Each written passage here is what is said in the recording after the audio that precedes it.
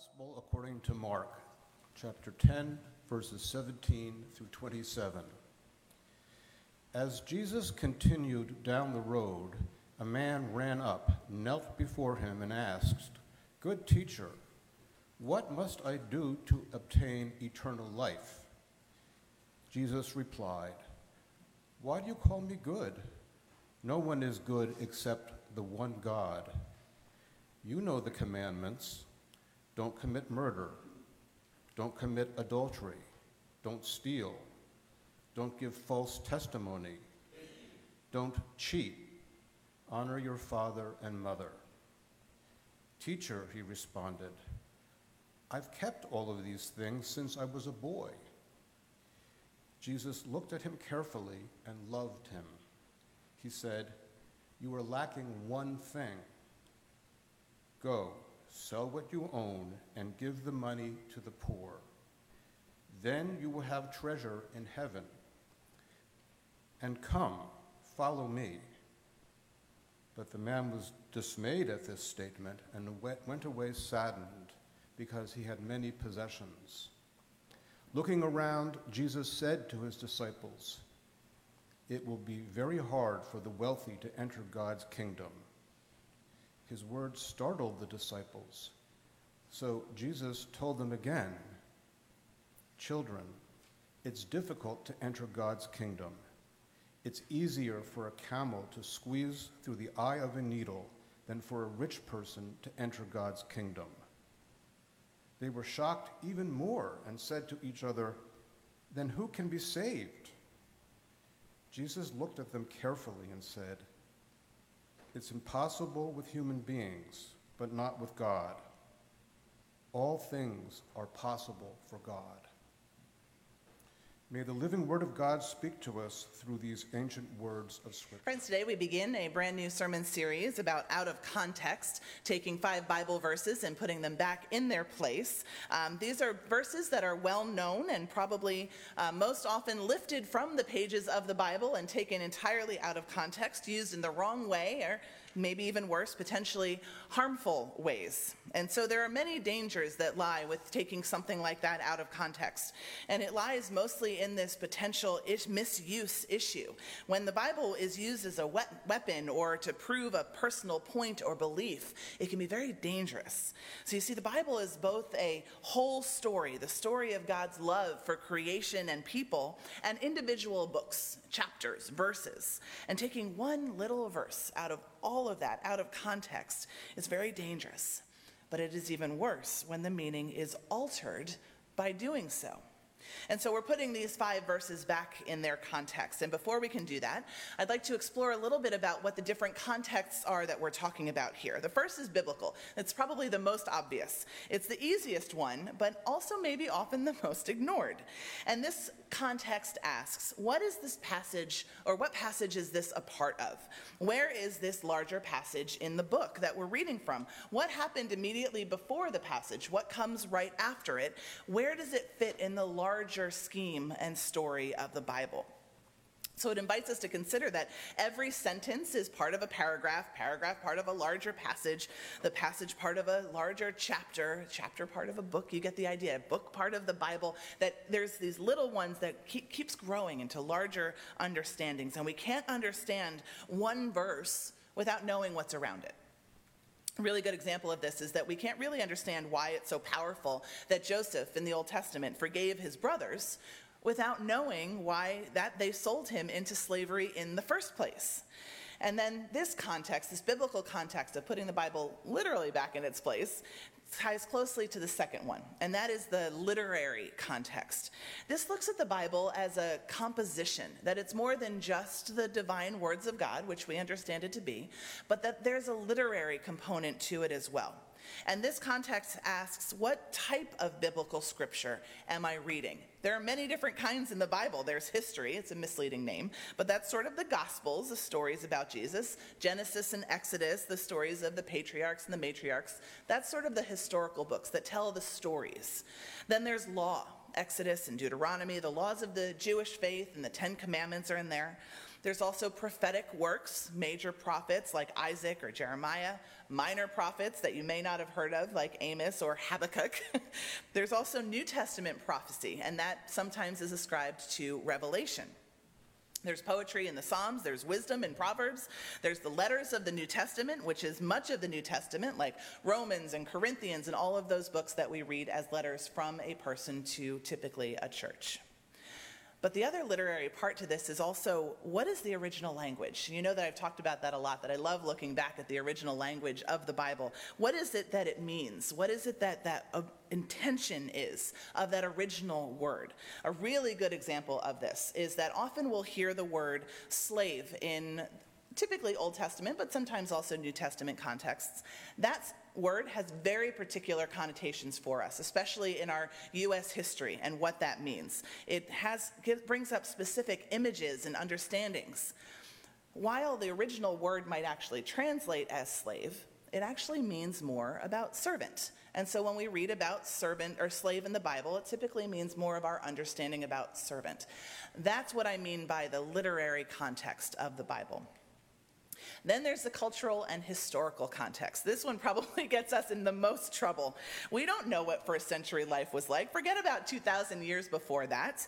They had different customs and saying and cultures, and it all impacts the way that an audience would have read a particular writing or passage, especially versus how the original audience would have read it, with our context and our culture versus their context and their culture. And so this context asks, what was happening in the world? What's going on in sort of the historical perspective to the people around those who would be reading it? What traditions or cultural markers are impactful? A really good example of this context and putting it back in place is the book of Revelation.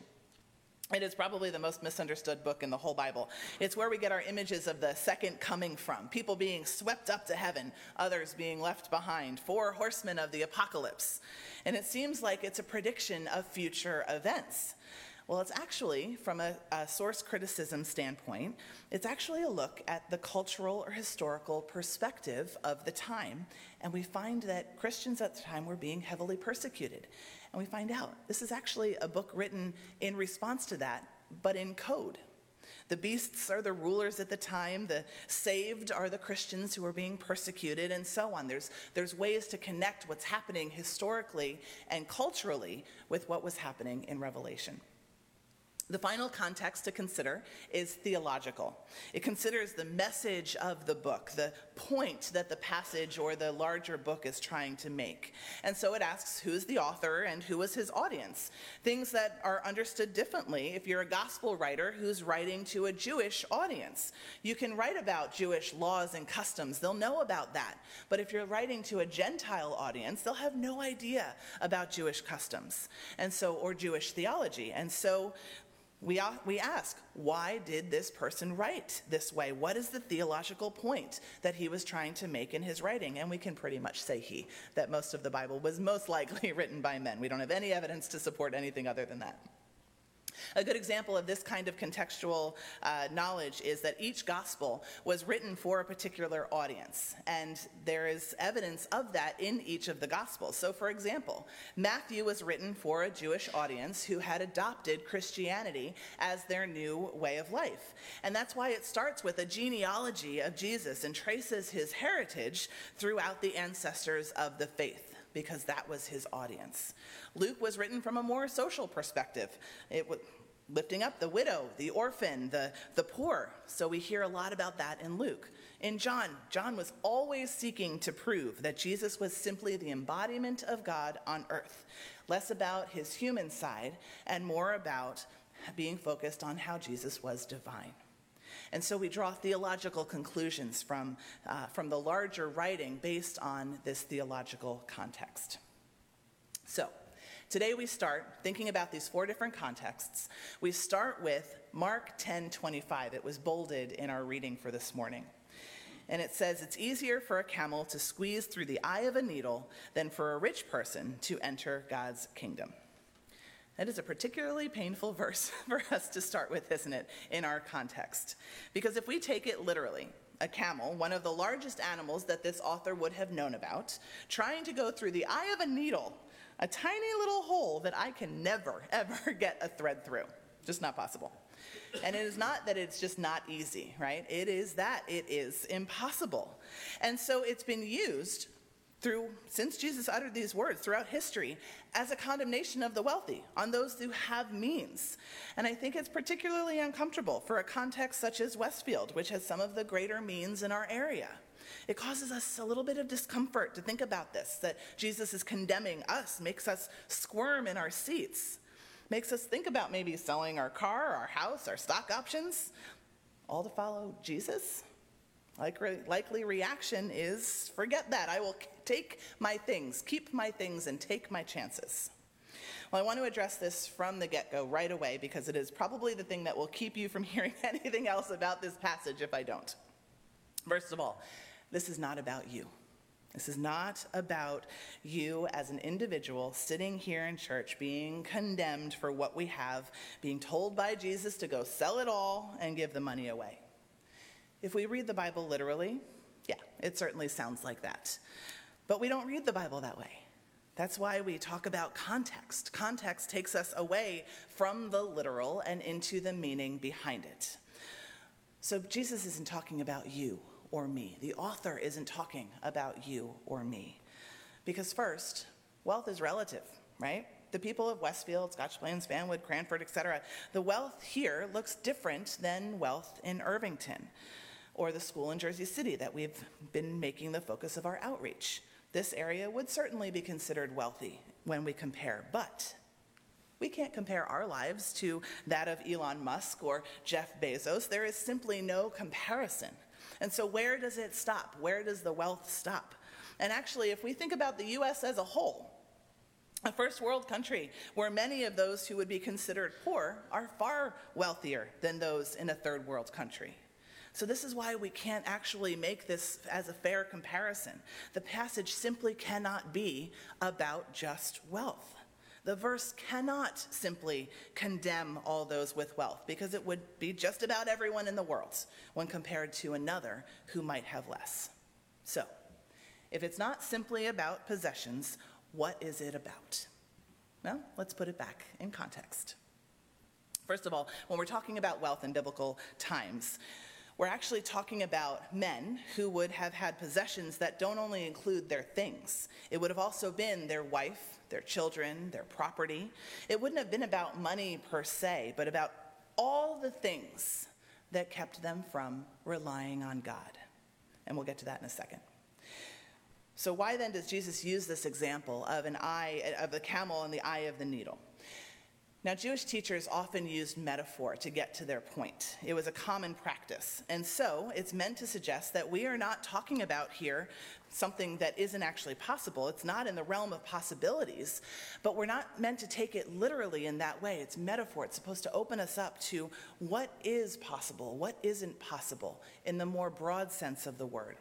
Now, some suggested that there was actually a gate at the entrance to Jerusalem called the, quote, eye of the needle gate, and that a camel with a large load on his back would have to duck down in order to actually physically get through that gate.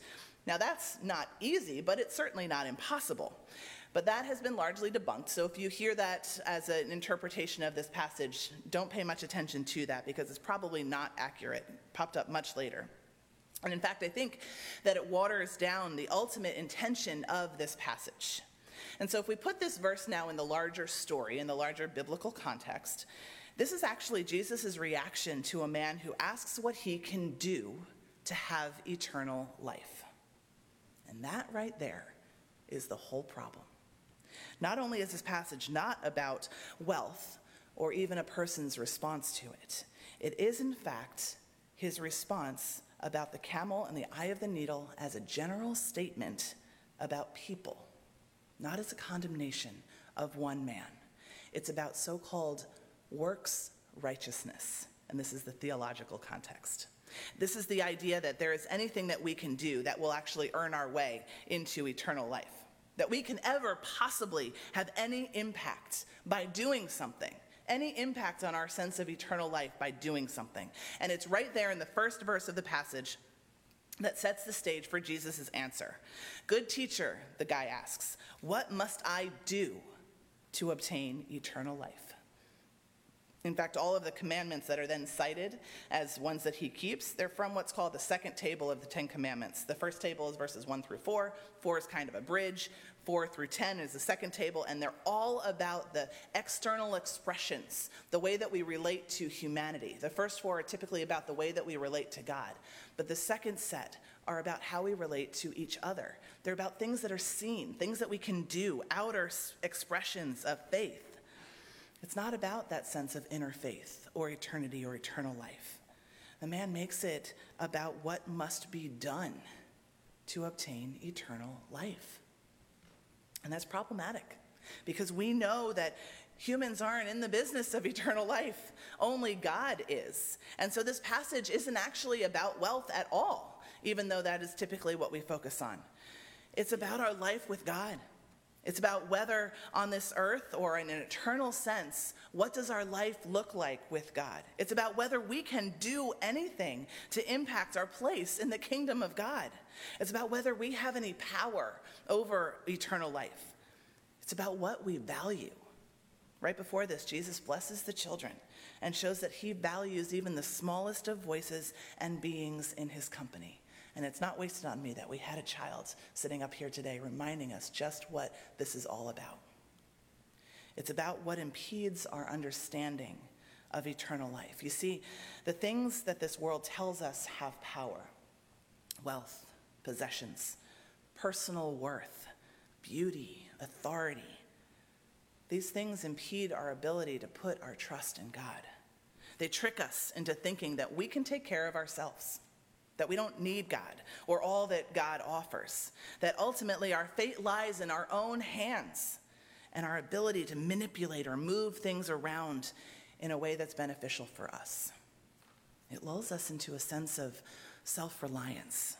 And the more of these things that we have, the more we come to rely on them and believe them to be our saving grace, the harder it gets. That is why I think that the gate idea waters down the ultimate purpose of this passage, because getting a loaded camel through a gate in the city walls is hard, but it's not impossible. But through the eye of the needle, of course, that certainly is. But it demonstrates that when we put our trust elsewhere, when we think that we can have a handle on our own eternal life or on our participation in the kingdom of God, that is what we're told is impossible. Ultimately, this passage, this verse that we often hear taken out of context to condemn those who have means. It's not about that. It's not about wealth. Even though the title typically becomes the rich young ruler, here he's just a man who we find out has wealth only at the end of the passage, because it's not about that. It's not about whether a wealthy individual or a wealthy nation can or cannot get into the kingdom of God. It's actually entirely about God. It's about God's ability to take the impossible or the not easy and make it possible. If we relied on ourselves, if the criteria for any person, wealthy or poor, old or young, haughty or humble, was based on what humans can provide themselves, then friends, we are all doomed. And that is why this verse that seems to condemn those who esteem wealth needs to be put in its place. It needs to be in the place where none of that matters. All that matters is God's love and grace and kingdom overcome any character trait that we lack or any possession that we have. Because it's not about us. It's about God. It's about God's love. It's about God's grace that overcomes any and all human challenges that stand between us and God. Wealth here is just the example, because we can't do this on our own. We can't become a part of the kingdom of God on our own. We need God. We need the grace of Jesus Christ. That is the fundamental reality of being human. And it is hard. It's hard because we like to rely on ourselves, on our abilities, on our traits, on our possessions, and our wealth. We rely on ourselves all the time. But that's why this is so dynamic of a statement, that to become one with God, we have to give that up. We have to give up relying on ourselves and anything of this world. And it doesn't necessarily mean taking Jesus' words literally, selling everything and dropping our nets to leave our lives behind. But it does mean taking the power away from those possessions, from the things of our earthly world, and placing instead our trust in God. And when our possessions no longer have power, when our wealth no longer has a hold on us, when our need to control our lives and our own fate is instead left to God, we might find that giving it away becomes just a little bit easier. Friends, to become one with God, we have to rely on God. We have to put our faith in God's promises. We have to be called away from our lives as we knew them and take the great step of faith onto the unknown path that is the one that God lays before us. And the grace that is God and God's promises is that with God, that is actually possible. Amen.